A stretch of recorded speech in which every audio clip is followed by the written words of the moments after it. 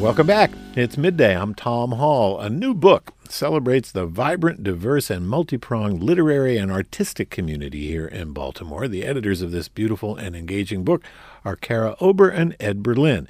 Kara is the founder and publisher of Be More Art, a semi-annual print magazine and insightful website that covers all things arts in the Baltimore metro area. Ed Berlin is the former owner of the Ivy Bookshop and the author of a memoir called Adrift, a travelogue. Their new book pairs authors and visual artists. It's a fascinating and beautiful collection of essays and artworks. It's called City of Artists, Baltimore. Kara Ober and Ed Berlin join me here in Studio A. It's great to see you both. Thanks, Tom. Glad to be here. So, Kara, what did you want to accomplish and achieve with this beautiful book? So thanks for the broad question. The goal initially was to take a look at all of the incredibly successful writers that are based in Baltimore who primarily have a publishing house or an agent, a professional life elsewhere, and to consider, what is it about this city that makes it a really vital and exciting and inspiring place to be a writer. And so Ed really had these relationships in place, through all of the great programs that he created at the Ivy. And then from there, we wanted to pair each story with a visual artist who shared an aesthetic or an idea. And our goal was really to tell a story about Baltimore that was authentic and multifaceted, that really highlights some of the most successful artists that are based here today. Yeah, they're based here, Ed, but they're not necessarily, by no means are they limited. Their reach is certainly Absolutely. Not limited to Baltimore. So many of them, Laura Lippman and Dee Watkins and Rafael Alvarez, have readership all over the country. Madison Smart Bell. Scott Shane, a two-time Pulitzer winner at the New York Times. So these are people who have chosen to live in Baltimore, although they have options to move elsewhere. But the book describes what it feels like to be in Baltimore with an eye towards the day-to-day, the pride in places, Kara has said, and to couple that with amazing graphic and visual art that it's world class. In fact, these are not Baltimore writers or Baltimore artists. These are writers and artists who live in Baltimore, but are really, they belong to the world. Yeah, and Kara, folks have long said that for a city our size, and it's shrinking, it's been shrinking for the last 70 years, we're now under 600,000 people in the city, we have an outsized arts community. And I think that's really true, and it comes through when you read this book, because the visual artists, the quality and the national, international reach that so many of those folks have, and the quality of folks like Laura Lippman, Sherry Booker, Madison Bell, Lane Harlan is one of the writers. She's a restaurant entrepreneur. So we have people who write about arts as their main subject, and we have people who write about all sorts of other stuff. How did you go about pairing the visual artists with the literary artists? So we initially looked for a book that sort of modeled this kind of structure, and we actually didn't find one. So what we set out to do was rather unusual, but it was really important to us. And I should say that Ed and I started out with the writers.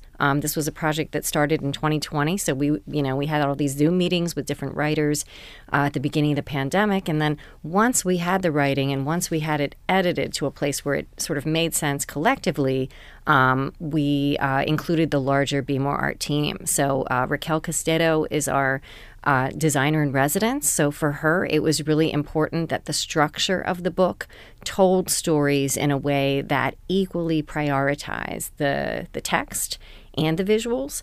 And then in terms of the pairings, for those who have gotten this book, we used color as a visual way to sort of signify which artists and which writers are connected. But some of the pairings are more abstract. Some of them are quite literal. But it was important to us that the visual art did not illustrate the text.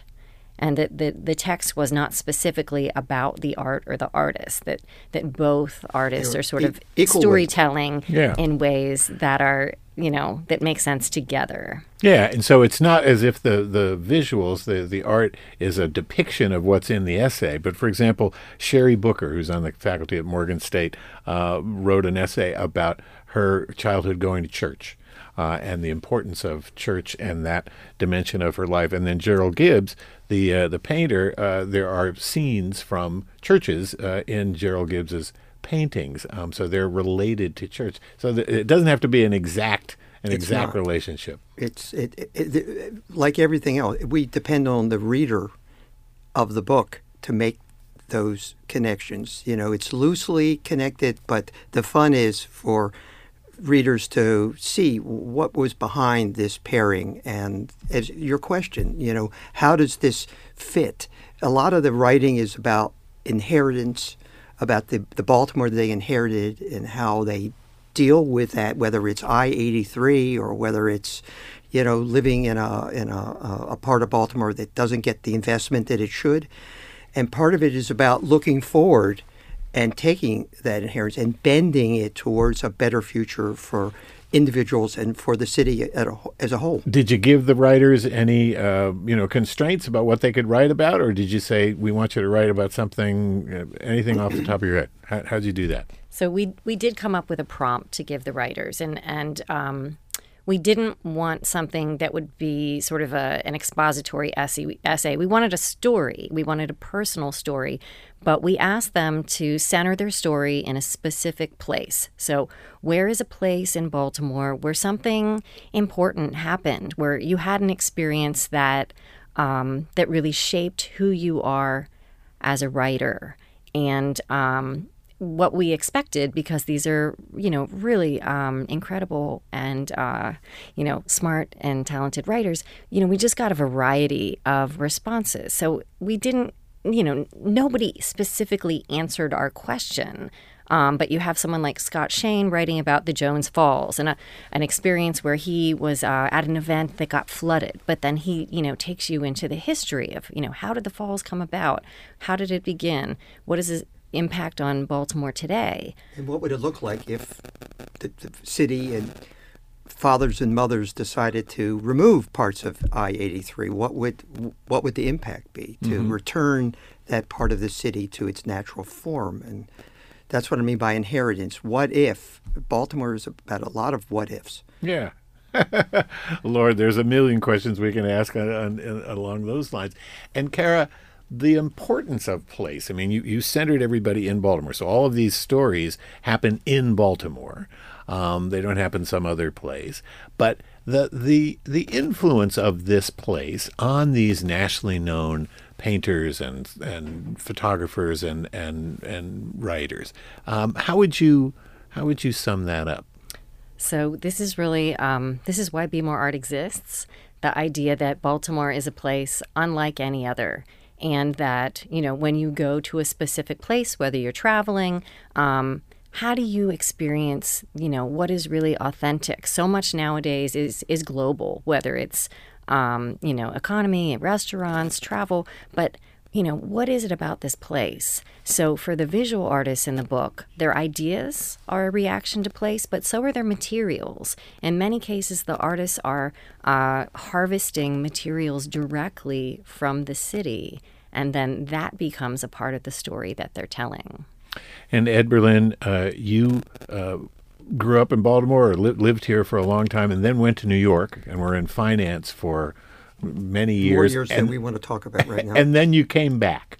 And you wrote a wonderful essay at the end of the book. Kara writes the first essay in the book. You write the final one about what it means to return and what you found. And then you purchased the Ivy Bookstore, you and your wife Anne, made it thrive, and now it's still thriving with the person who bought it from you. And not only that, it's Emma one Snyder. of a number of wonderful independent bookstores thriving in this city. This city can support bookstores of all shapes and sizes. That's another part of the wonders of Baltimore. But in addition to the literary community expanding exponentially over the last many years, what did you find when you came back?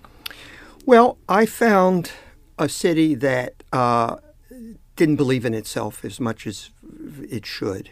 And I found that there was a lack of accountability, but not in the arts world, not in the literary world, and that the artists, the painters, the photographers, they put Baltimore in a position of feeling proud of itself and looking to the future and not always being stereotyped in a way that, limited the future of the city or individuals. You no longer had to move to New York in order to be successful and have a successful career. And I think culture is a kickstarter for economic growth, and we begin to see that. People coming out, going to restaurants, participating in civic events. A lot of it starts with our culture heroes in this city, and this city has a lot of culture heroes. Yeah, and many of them are represented here in this book. I mean, John Waters, Joyce Scott, Schroeder Cherry. There are people who are, really, made a huge splash on the visual art scene. They're represented along with these great writers. I was I loved many of the essays, all the essays that I read. But you asked Lane Harlan. We mentioned her before. She owns 5 restaurants, including Clavel over on 23rd Street and several other places. What inspired you to ask a person who's not actually a writer professionally, but a restaurateur, to be included as an essayist? So we had 2 fantastic editors that worked with us. So one is Michael Anthony Farley, the other is Chelsea Lemon-Fetzer. And when we were sort of figuring out what stories we had and what was missing, it was actually Michael's suggestion. He said, well, Lane Harlan is actually a fantastic writer. She can clearly successfully tell stories that are relevant, locally and globally. She's in, I think, the new Bon Appetit, like her home and her cooking. But we just invited her to participate based on his recommendation, and I was shocked at the story that she created. I had no idea that her family's immigration story sort of formed her ethics around hospitality, and it's quite a personal family history, and then embedded in her desire to create these, spaces for food and communion in Baltimore that are quite special. Yeah, and Ed, to your point, Lane writes about the fact that she couldn't have established these 5 very successful restaurants in any other place other than Baltimore. Baltimore is central to her success and to her capacity to live out her vision. And I think that you could see that and feel that and read that in many of the essays and in a lot of the art, that there is an essence of Baltimore that is unique. And these are people who are examples of Baltimore's success that extends beyond the city limits. And let me just say one other thing. Some people have referred to this as a coffee table book, and it is a coffee table book, but it's meant to be read. It's designed to be read. No, there's stuff to read, and it's fun to read. Kara Ober and Ed Berlin, thank you so much, and congratulations. This is a terrific, terrific edition. Appreciate it. Tom. Thanks, Tom. All right. They are the editors of City of Artists, Baltimore, and we've got a link to more information on the midday page at WYPR.org. Kara Ober will be joined by some of the contributors to City of Artists at the Pratt Library on Cathedral Street tomorrow night. Scott Shane, Sherry Booker, Lane Harlan, Edward Doyle Gillespie. They'll talk about the book with Kara. That event begins at 7 o'clock in the Wheeler Auditorium. And that's it for us today. Coming up tomorrow, an orthopedic surgeon, Dr. Miho Tanaka of the Harvard Medical School, joins me to talk about staying injury-free when we're working out and exercising, whether you're a runner, a biker, a baller, a dancer, or whatever you do to keep you moving. Dr. Tanaka will share advice about what you can do to keep moving and enjoy an active lifestyle. That's on the way tomorrow. Coming up now, it's Here and Now at the top of the hour. So stick around. I'm Tom Hall. Thanks for being with us. I appreciate it. Have a great day.